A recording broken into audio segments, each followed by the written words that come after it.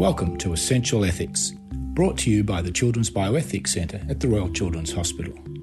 I am your host, Professor John Massey, Medical Director of the Children's Bioethics Centre. In this podcast, we present a session from the 2019 National Children's Bioethics Conference called Ethical Considerations Around Parents' Decisions to Choose Blended Food for Tube Feeding for Their Child. The session starts with a presentation from Dr. Heather Gilbertson, Manager of Nutrition and Food Services at Royal Children's Hospital, and Ms. Karen Costa and Ms. Rachel Martin, dietitians from the Royal Children's Hospital. The presentation is followed by a lively discussion with Bernadette O'Connor, Director of Allied Health at Royal Children's Hospital, and myself. The discussion is moderated by Professor Lynn Gillam, Academic Director of the Children's Bioethics Centre. Hello everyone, thank you for joining us this afternoon. We are here today to represent Karen and myself are here today to represent the parent's perspective when it comes to the choice of choosing to feed your child with blended diet. With our role within the Complex Care Hub and as well as the team leaders for the RCH HEN program, this has been a conversation that's been brewing for a number of years, but really this year it's hit its peak. And so we're here today to hopefully have a really robust discussion with you all. So what we're going to start with is what are we doing now? So the current management of enteral nutrition and enterally fed patients is we use the gold standard, which is commercially prepared formulas. They are usually nutritionally complete within a specific volume. They rarely cause tube blockages. They are easy to prepare. Either they come in a powder or a ready-to-feed liquid form, and they're easier to administer and they're sterile. But lately, as I mentioned, it's really not since the 70s has there been such a big discussion around how to enterally feed patients, not just children but adults as well. So more and more parents are wanting to include real foods or whole foods for the benefit and the well-being of their child, but also they find that the alternatives that they're offered are not acceptable to them or to their beliefs. But we find that we have governing bodies that either have no statement or recommend against this practice. So we've found ourselves as dietitians in a situation where parents would choose one way to feed their child, but we're advocating for another. So today we're going to be talking about this topic of blended tube feeds, the various perspectives. So of course the parent perspective, but also from a profession point of view, but hopefully get some discussion happening to try and come up with some sort of solution. So we're going to talk about just HEN and enteral nutrition in itself, go through some of the parents' perspectives that we hear, our own perspectives, and then how we're managing outpatient and inpatient enterally fed patients at the RCH. I'll hand over to Karen. Thanks, Rach. So we know that the scientific literature regarding blended diets is emerging, but the practice of blended diets is widespread and it's on the increase. And health professionals are often criticised for being behind the times. Families want dietitian advice on how to do this properly and are frustrated with the inconsistent response from professionals. The practice of blended tube feeds is happening. You can see just by a quick Google search, it's like 150,000 hits straight away. If you go to YouTube, you can see every recipe under the sun. And this is at the moment how parents are getting information. So the USA have led the way in blended diets, and it's often due to necessity rather than desire. So the way that enteral feeds are funded, and Heather will go into more detail about how it's funded in Victoria, but in the States it's quite different. So in the States, families don't have funding for their formula. So they're kind of pushed into a different corner in that they have to come up with their own solutions. Through the rise in the internet, parents in Australia are finding support from parent-driven forums, Facebook groups, tube feeding organisations, naturopaths, and my favourite, the Celebrity Chef. You can find every way to prepare foods online. So the question is, should families have to resort to YouTube to get clinical nutrition advice for their tube-fed child? And also, are these social media groups skewed to the positive? So, you see the Facebook group, you read about it, everybody loves it. It's amazing. You will hear the benefits that child has come across being on the blended diet. But what you don't hear is the child that tried it and failed, or you don't hear the child that's on it but their growth chart is failing. So we're in a tricky position. And up until now, the RCH dietitians have been unable to provide nutrition advice if a family chooses to give their child a blended tube diet. Unlike some hospitals, our BTFs, or blended tube fed patients, can remain on the RCH HEN program, and they receive the same funding and their equipment like anybody else. But we don't offer a dietetic service in regards to the blended tube feed composition or preparation. I'm going to hand over to Heather to catch you up to speed on exactly what we're talking about. So I'm just going to go back to basics, assuming there might be some people in the audience that have never heard of enteral feeding and HEN. So enteral feeding is the delivery of nutrition directly into the stomach, the duodenum or the jejunum via an enteral feeding tube. So it might be a nasogastric or a gastrostomy. So in terms of who needs enteral feeds, we're looking at individuals with high energy needs, like kids with cystic fibrosis. It may be individuals with poor oral intake, like they might have cancer or feeding difficulties, or cardiac babies that just can't eat enough and need a top-up. Individuals with complex needs that might have special therapeutic formula as well, or individuals who are just not safe to swallow, so they might have cerebral palsy or other sort of disabilities. Our HEN program, which you've heard referred to, stands for Home Enteral Nutrition. We have about 650 families on our HEN program at the Royal Children's Hospital, and in Victoria, each health service receives state funding to fund patients who require this nutrition support at home. So this includes the formula and all the equipment required for each individual that meets the eligibility criteria for the program, which usually means being managed by that health service.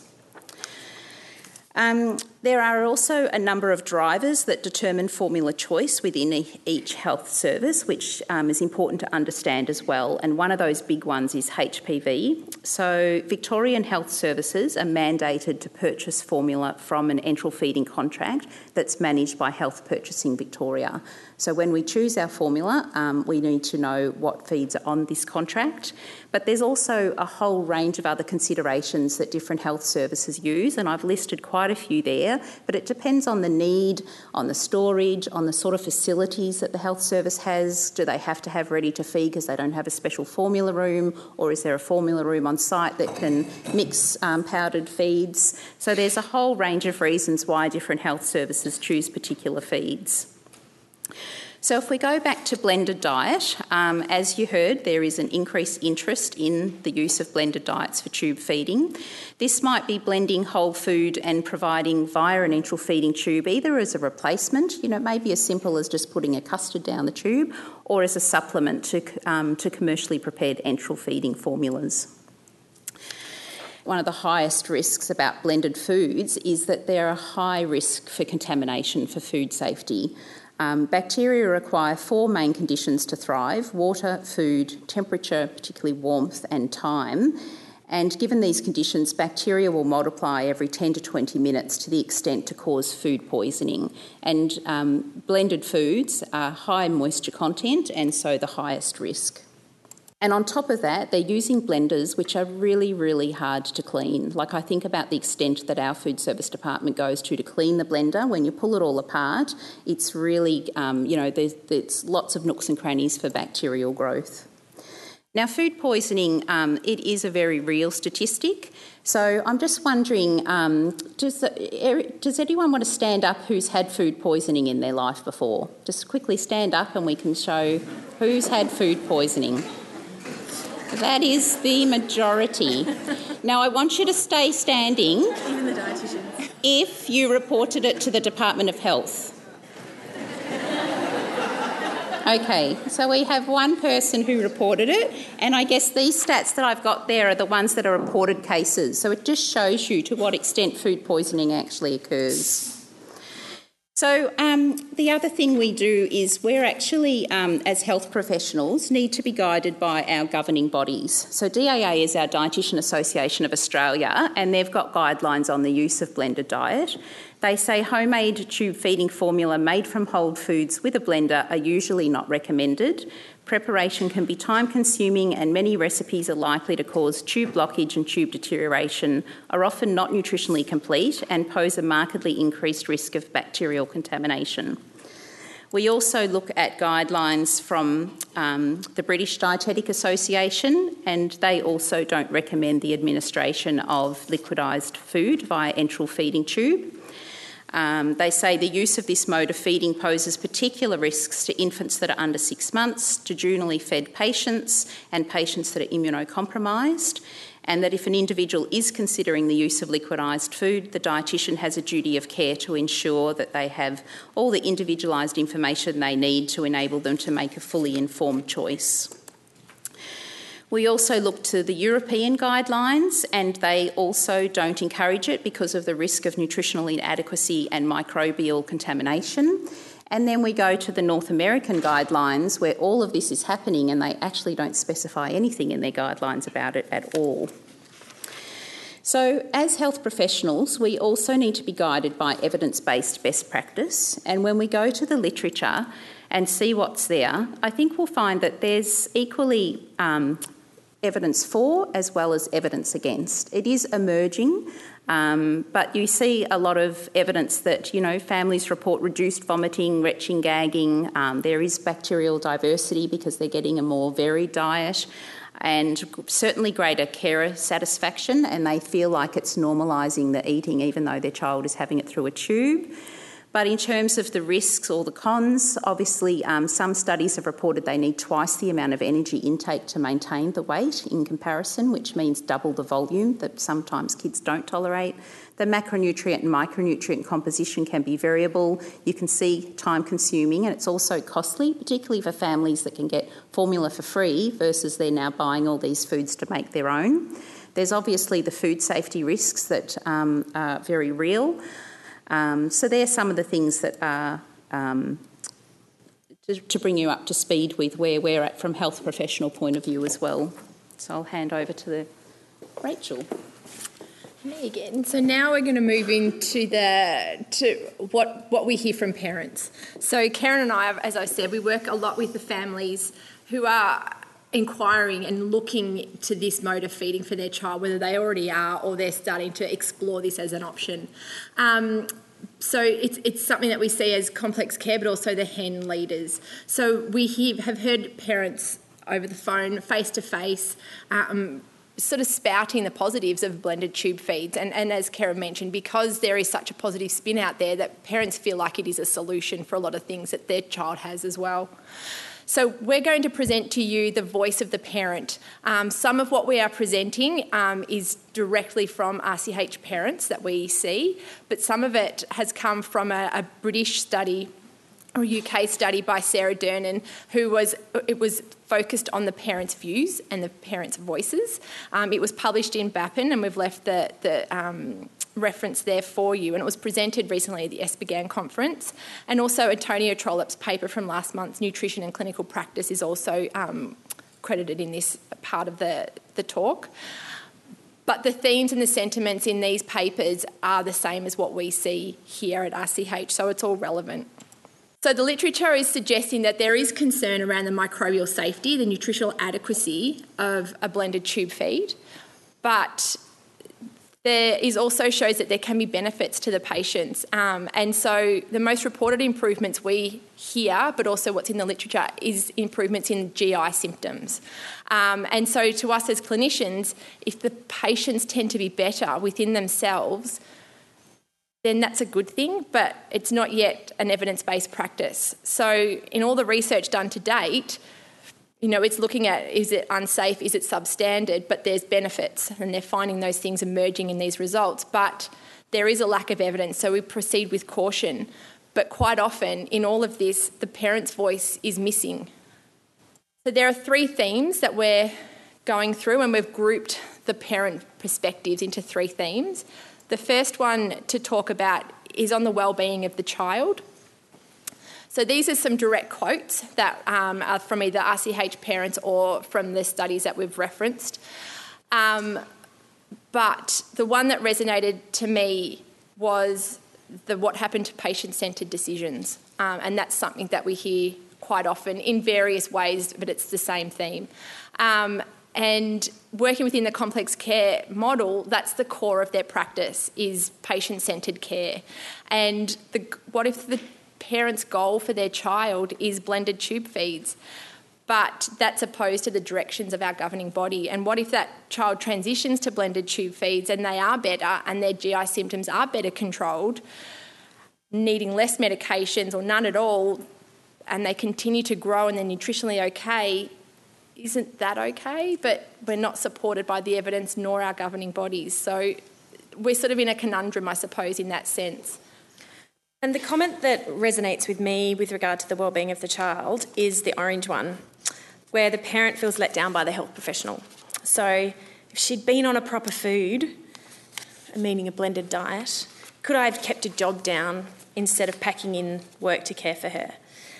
And I think there's a lot wrapped up in that. So this is more than just nutrition. This is often about grief, regret, acceptance, and maybe even sort of acceptance of their condition in general. So we find that nutrition is often a common theme that everybody can relate to, but there's often a lot of other issues tied up into conversations about nutrition. The next theme we explored a bit further with regard to parental comment was empowerment, and professional support and parental empowerment are linked again in this slide.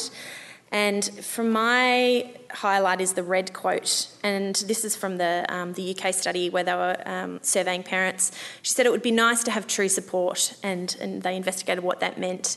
And it said, some families get good nutrition advice from their dietitians and others feel forced to go online and figure it out for themselves.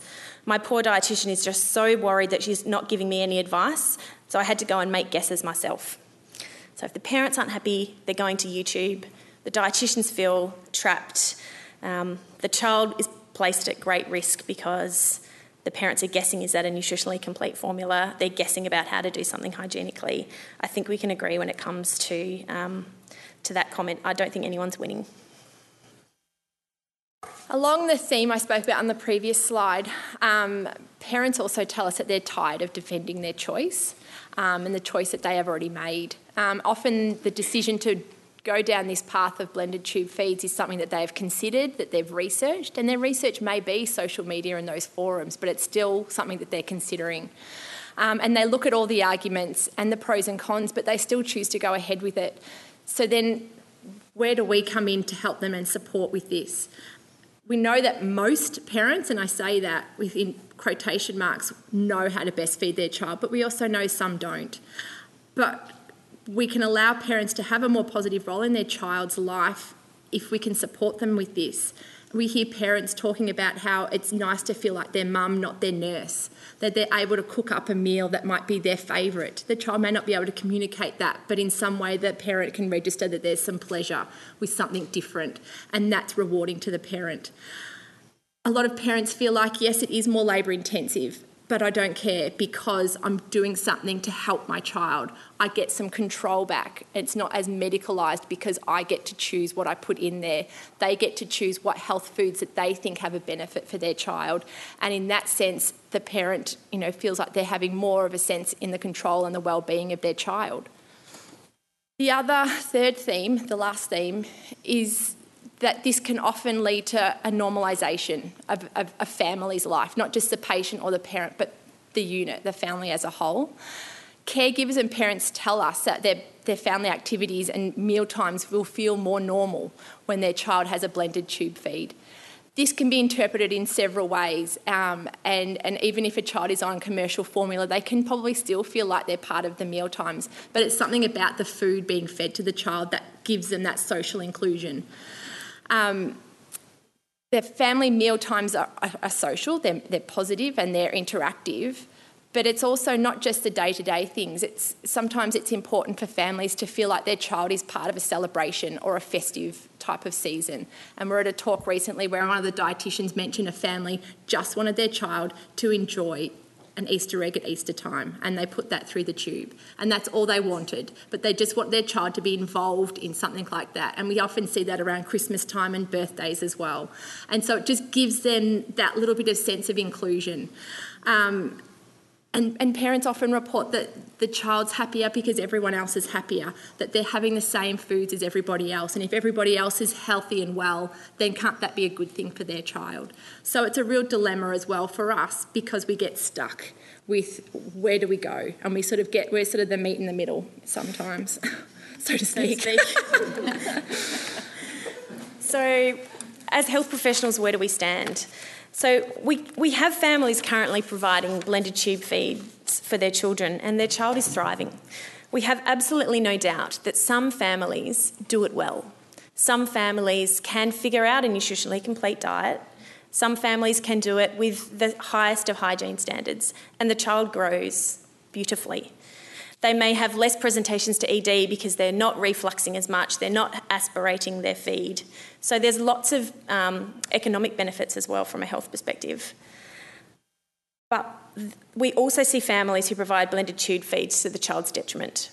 And I think we need to be really careful about not just listening to the positive voice, because we have a responsibility to protect the children at the other end as well. So although we want to hear and respond to those at that end of the spectrum, the balance of our duty of care has swung up until now toward those most at risk. So are we bound by a national governance body that says this is not recommended? Are we bound by our hospital guidelines that say you can't bring blended tube feeds into this hospital? Are we bound by our duty of care? Does that overrule all of that if families are doing this anyway, and they're going to ground and learning about how to make a nutritionally complete feed from YouTube? How do I, as a dietitian, stand and think that that's got to be a better option? So does my duty of care overrule those things? And then we come down to our personal views. And I think Rach and I would love $1 for every time a family said to us, yeah, but wouldn't you do it? So families are doing this, and the need to support that it's implemented safely and nutritionally adequate is, I feel like, at the forefront. So in response to a lot of the parent feedback and conversations and time invested in discussions around blended tube feeds, the department and the RCH, or Nutrition and Food Services, I suppose, are now starting to come up with resources and ways to provide support to families on how best to prepare blended tube feeds for their child. We are, as I said, developing a resource guide to help families with this choice, but we still will recommend that it's against best practice. But if you choose to do this, these are some things that can help. It is something that we will continue to provide their hen consumables. As mentioned before, no families are disadvantaged with either decision that they choose to go down, whichever path. But generally we say pumps don't generally work with blended diet. That just alarms because the consistency is too inadequate and the pumps themselves are so sensitive. We give general advice based on the Australian Guide to Healthy Eating. So we look at age or weight age, depending on the growth of the child. We would then suggest they look at the food groups, the serve sizes, and make sure that they're trying to include adequate amounts from all food groups. It is too time intense for us to be able to do a nutritional analysis of every family's preferred blend. But at least if we can provide some kind of guidance, we might get some consistency from families and hopefully promote some nutritional adequacy as well. We would also be trying to use or guide families around adequate food safety preparation, and it might mean that we suggest doing an online food safety course or food handling course that we have to do as kinder or parents and that sort of thing for working in cafeterias and all that sort of in canteens at school. So it might be something like that we try to do to teach families the importance of food safety, but keeping in mind that this is for outpatients only. It's for the home setting, and it's not something that can be considered for inpatients. So this is where we want to open it up to you guys and maybe invite Bernadette and John to come and join us to talk about who is responsible for the long-term nutritional outcomes of the child if the parents are leading the nutritional choices. So even if we are involved or we're not involved and the child's not thriving, whose responsibility is that? What are the views of the tube-fed individual in all of this? We often talk about the professionals, we talk about the parents. Sometimes it's quite difficult to get an understanding of what the actual tube-fed individual wants. And can RCH be a lead in this area, or should we? So there's a lot of things to think about there, aren't there? Can I take a couple of questions or comments from the audience, and then I'm going to ask John and Bernadette to comment. I was just curious as to why blended diets, you require more energy to maintain weight compared to commercial. That one is probably still needing to be studied in more depth. It's something that's probably consistent among a couple of studies that we've got. It could be the thermic effect of food in general. There's energy required for digestibility, and that isn't required as much in a formula that's already kind of broken down. So we think part of it has to do with that, but then the other part of it we still can't yet figure out. But it has been consistently up to 50% more, and that's part of one of the issues with blended tubes for children who have a lower sort of gastric reservoir than other, if you're doing it in a 60-year-old adult, we can't necessarily give them twice as much volume, or we can't water it down enough to get it thin enough to go through a tube, because if we're doing that, then we're watering the nutrition down too. So it's feeding kids blended diet when they don't have particularly good gastric motility or they don't have good volume tolerance is really tricky. Yep. I just had a question. You said that you feel, I can see the difficult position that you're in as dietitians.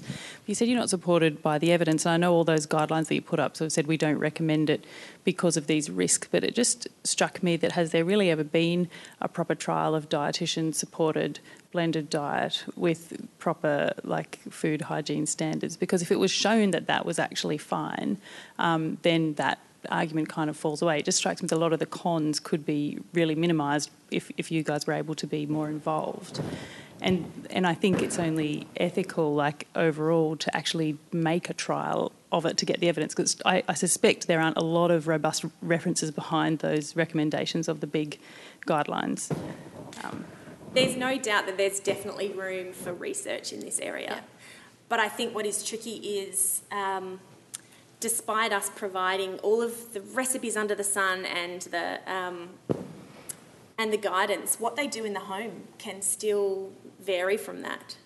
I guess that stands for children who are being fed across the board. Absolutely. And that's just one of the arguments parents throw is, but I can feed that child without your permission to do this, but why can't I do the same for that child? And then do you think perhaps if there was a more active taking on of it and perhaps some research and follow-up, that one, it would add to your evidence base, but you may then get families that will be happy to do 50% or 75% with the Nutrini or whatever, and then if they can do that one meal a day, and then that's potentially the best. I agree. Right now, it's you have to make that choice. It's about relationship building again with the families that have kind of gone to ground and they've become sort of anti-dietitian. That we kind of lose the opportunity to have that negotiation with them. That it's not an all or nothing. You can do both, and it might suit your child to do a little bit of this and a little bit of that. And yeah, you're right. We will see an advantage in some of those children. I guess from an overall governing body perspective, they're still focusing at this end, and the parents are focusing at that end, and we kind of get stuck in the middle. But I think there's definitely room to move for us to help to bring those two sides together. So 2 more comments, then we'll go to Bernadette and John. In over 50 years of clinical practice, I've been humbled by the amount of the percentage of compliance with my instructions. So the fact that people don't do everything you say, I think, is the norm rather than the exception. I congratulate you on coming to support people who want to do things differently. And I think that's just because they don't follow what you tell them and what is obviously in the best interests of the child, because we really know that. Just because they don't do that doesn't mean that you no longer have a duty of care. Your duty of care persists even when they do the reverse.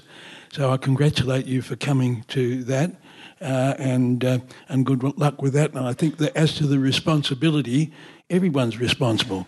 We all share that responsibility. Yep. I'm just interested in a dietitian's perspective on this question.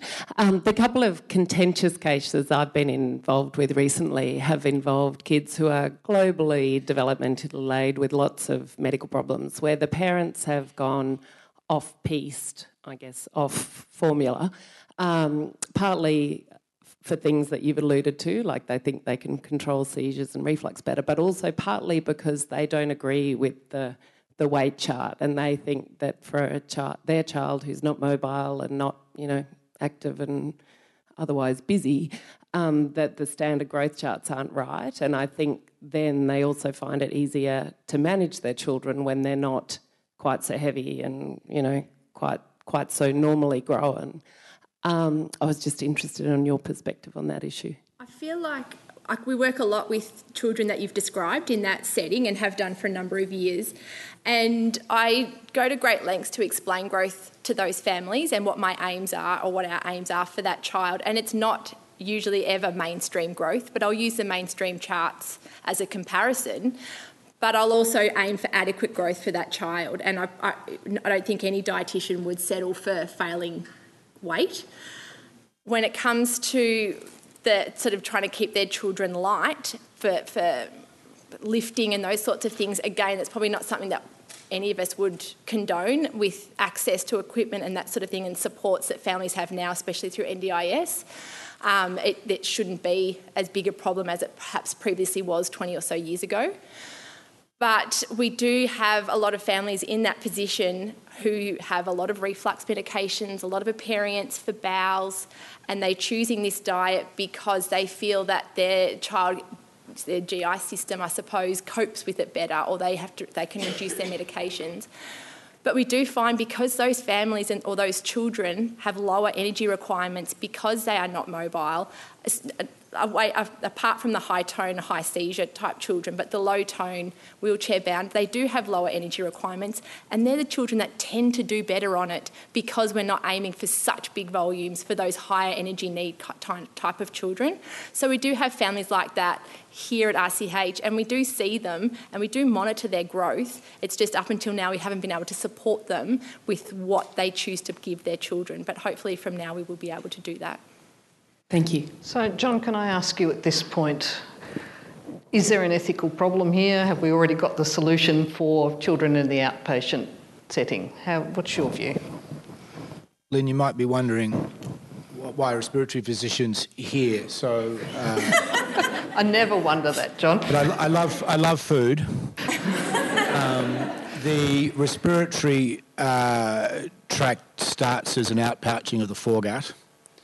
And in fact, but a lot of the patients I look after don't breathe very well and don't eat very well, so I look after a lot of patients on tube feeding. When I was growing up, trying to eat my mother's vegetables, I wish I had a tube. Her recipe book is called 50 Shades of Grey Vegetables. But I'm also, like Rabbi Steinberg, somewhat against the Hippocratic traditions. So I'm not just an anti-traditionalist, perhaps I'm an innovator. And I think that forcing the tube feeding is high paternalism and high intrusion into the family where we don't necessarily need. And we've already indicated that we don't make the other children who come to the hospital, we don't make the other children in the family eat what we prescribe them to eat. But we haven't said enough, I think, about what's the heart of this, and this is about initially demedicalisation of the children, but also then normalisation. And healthcare is about returning the children to home and community and normalising what they do. And feeding is such an important part of that, even if it's an odd blend of stuff that goes down the tube. And I think what's reported is that families will then blend the food, give it down the tube, but at the dinner table, and include their child in normal family activity. And that is, I think, fundamentally important to them. We can work out what's in the food because our kids with CF submit a 3-day food diary, and there's a forensic analysis of what's in, including macro and micronutrients. It's time consuming, but that shouldn't be, that's a hurdle that we can find a way to jump over. And I think that parents are responsible until they do harm. So I know we're drawn in, but they're responsible until it's harmful. And I think we're at risk here of giving in to vague concerns, information. I mean, all the food we eat is contaminated. I mean, did anyone eat lunch here? It's full of bacteria. It was sitting there for half an hour before you got there. It multiplied times. But is anybody actually sick? And so we need to be careful about information and whether it translates to evidence, notwithstanding good hygiene in preparation of the food. So I think we should be encouraging it. I think we should make a big effort to encourage it. And if it's time consuming to help, we should find a way to provide that time and provide that support. Thank you, John. Can I just frame a couple of questions that came into my mind, not so that anyone will answer them, just to put them there, and then we'll pass on to Bernadette. So one of the things I'm thinking about is what's the value of the normalising? What does the child get out of it? So I have a really basic question about whether the child notices any difference. But also it seems like in some ways it's a bit of a risk-benefit thing. So if there is some risk, is it worth taking some risk for the benefits that the child get? Is it worth taking some risk for the benefit that the parents get? So those are the questions that are in my mind at the moment. Bernadette, over to you. I don't disagree with John that nurturing, caring for our children, feeding our children is one of the most basic parental activities that we engage in. And I also don't disagree that we have in fact medicalised that with children who are enterally fed. But for me, just putting blended food down a tube per se does not deliver the sorts of benefits that you talked about in terms of socialisation, sitting. Why is a child not able to sit at the dining room table with the rest of the family and have formula down their enteral tube? What difference does it make that it's blended food? And I have thought for quite some time that as health professionals we've actually done a pretty poor job of assisting families to, if a child does require enteral feeding for whatever reason, we've done a very poor job really of incorporating that activity into family life, making it as normal as it can possibly be, and ensuring that all those elements of feeding your child and socialising and being part of the family unit, etc., are also incorporated, actively incorporated into the enteral feeding. We've looked at it as a medical procedure with as a means to an end, and I don't think we have spent near enough time actually working with the families about, yes, of course you want to give your child adequate nutrition, but what else is it about the feeding that you need to establish or you would like to accomplish with your child? So for me, it's not the blended food per se. It's what does the blended food mean for parents? What's it delivering for parents in terms of their nurturing, their care, their control, and why have we not been able to incorporate those sorts of elements into enteral feeding with formula? Yeah. So that's a great question. Could we get the same benefits for the parents by a different method and not have the risks? Yeah, because I'm wondering if the motivation, I mean, you know, blended foods down tubes have been around for a while, but there is a growing thing, and I suppose I think to myself, apart from believing, and possibly it's true, that there are some health benefits and well-being benefits being delivered to the child, a lot of those parental comments that I saw up on the screen to me say that that's not what this is delivering for the family. What it's delivering for the family is that more normal experience, the feeling of being a real parent, feeding my child real food, just like the rest of the family. They're part of the family, they're not different, they're not being seen separately. I was a bit intrigued by the parent who felt that the child had to be enterally fed in her bed. Yeah. I don't understand why that was ever felt to be a need. Yeah. John, do you want to have one more comment, then we can pass over to Heather to think about the inpatient setting? I just wanted to not disagree with Bernadette by disagreeing with her.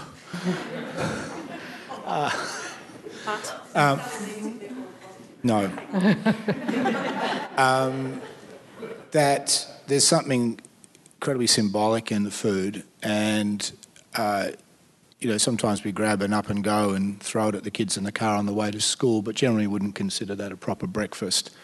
And so I think there's something in shopping, chopping, preparing, thinking about it and making it, and then hanging something up at the mealtime that is nearer, or it might be entirely the same meal, and wouldn't it be lovely at Christmas to mash up the turkey and cranberry sauce and have a Christmas blenderised food? And so I think there's some important symbolism in it that is very important to parents. The parent and the relationship with the child, assuming the discussions have been as if the child has minimal sentience, but plenty of the children have quite involved in what's going on, and probably, I can imagine, enjoy having what everyone else is having. So, since we've solved this easy bit about what to do at home, or almost solved it, not quite, we've still got some different views. Can we just think about now the question that you raised earlier, what about when that child comes into hospital? So what is ethically acceptable to do in that setting, especially if they've been having the blended food down the tube at home? So Heather, can I pass to you for that small question? So the inpatient setting is a completely different scenario, really. So RCH is classified as a Class 1 food service facility, as are all hospitals, and that's because it's the food is served and consumed by at-risk vulnerable children. It's the same with aged care as well. They're classed as a Class 1. And so we have a duty of care to operate under a HACCP food safety policy, which is a hazard analysis critical control points. So we have to, identify every step of food production where there's risk and put in a control point and monitoring records around each of those steps in order to pass our audits and continue in operation.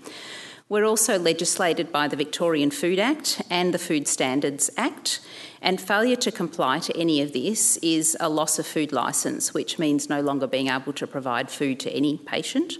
It could be fines, and worst case is imprisonment if it's intent with non-compliance. We know that the blended foods are more microbiologically unsafe than any of the other diets we prepare, just because of the nature of the moisture content, the nutrient content, but also the food processes and things we need to use in order to make them. And the other issue we have here is that these foods can't be stored in the ward patient fridge. And that's not unique to blended food diets. That's actually part of our food from home policy. So when a patient's... actually, I'll go on to talk about when they are admitted to hospital, what these options are. So we do tell them that bringing in their homemade blended foods or juices does not comply with our food safety program. Their option is to use a standard formula alternative and discuss with their dietitian what they're happy to use. And that usually doesn't go down so well. The next choice would be something like the Nestle Isosource Mix formula. That's displayed down the bottom here. It does look like a formula, but it is based on blended food and it's available in Australia. And some families may consider using that. Or the other option is commercially prepared blended tube feeds like Nourish or Liquid Hope. Some of you may have heard of these. These are the packets up here. They're blended real foods. They come from America. They're very expensive, largely because of having to import them. But they are commercially prepared, they're vacuum sealed in individual portions, so once they're open they're single use and discarded if they don't use all of it. And they're the things that tick the box for our food from home policy. But in order to do that, the parent has to provide them and administer the product, so they have to be the ones that actually give it. We say to the nursing staff not to be involved with the feeding. They do need to fill out a blenderised diet via enteral feeding tube declaration, which is a bit like a CAM policy. And the dietitian will obviously provide advice for target volumes and rates. And like I said, this isn't different from we're not biased here in terms of tube feed, you can't bring them in. We're actually saying to all families, you can't bring in your own foods from home and put them in the fridges and use them for patient use because of that food safety risk and us being a Class 1 facility. It won't pass our food auditors and we won't pass our audits that we get done. So basically you can see our rules there. We say to families that if they're going to bring food in from home, or an external source. So if they're going to get takeaway from one of our retail outlets, they can go get the food, bring it to the child, eat it immediately, tick the box, that's all fine. They can't go buy the food, then stick it in the fridge for 4 hours ready for the next meal and then reheat and give it. That wouldn't comply. If they've uneaten portions, it needs to be discarded. What they need to do is provide, if it's perishable, it has to be single serve, sealed, unopened items that require refrigeration, and once they're opened, they're discarded. So these fridges are audited daily by the food service supervisor, and they do throw food out. So if we find blended food, that will get thrown out. If we find takeaway food, pizza, leftover ice cream, I don't know, whatever they find, if it's not compliant, they throw it out.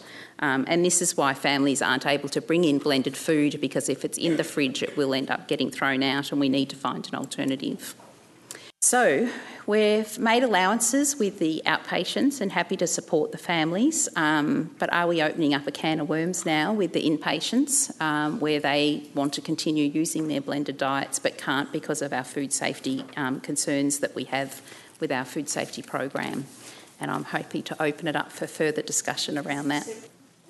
Got time for further discussion in this room, so that's a question you'll need to take away with yourselves. And Heather, I think you perfectly encapsulated where we're up to at the moment.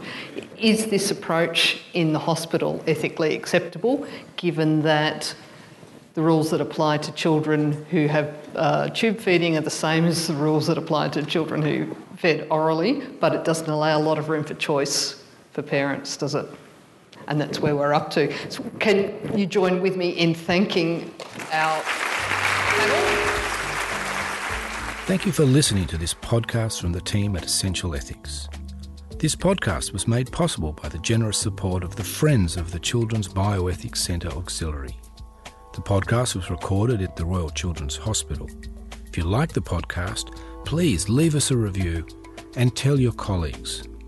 If you would like to know more about the activities of the Children's Bioethics Centre at the Royal Children's Hospital, including our annual conference, visit our website at www.rch.org.au/bioethics. Essential Ethics. Be inspired.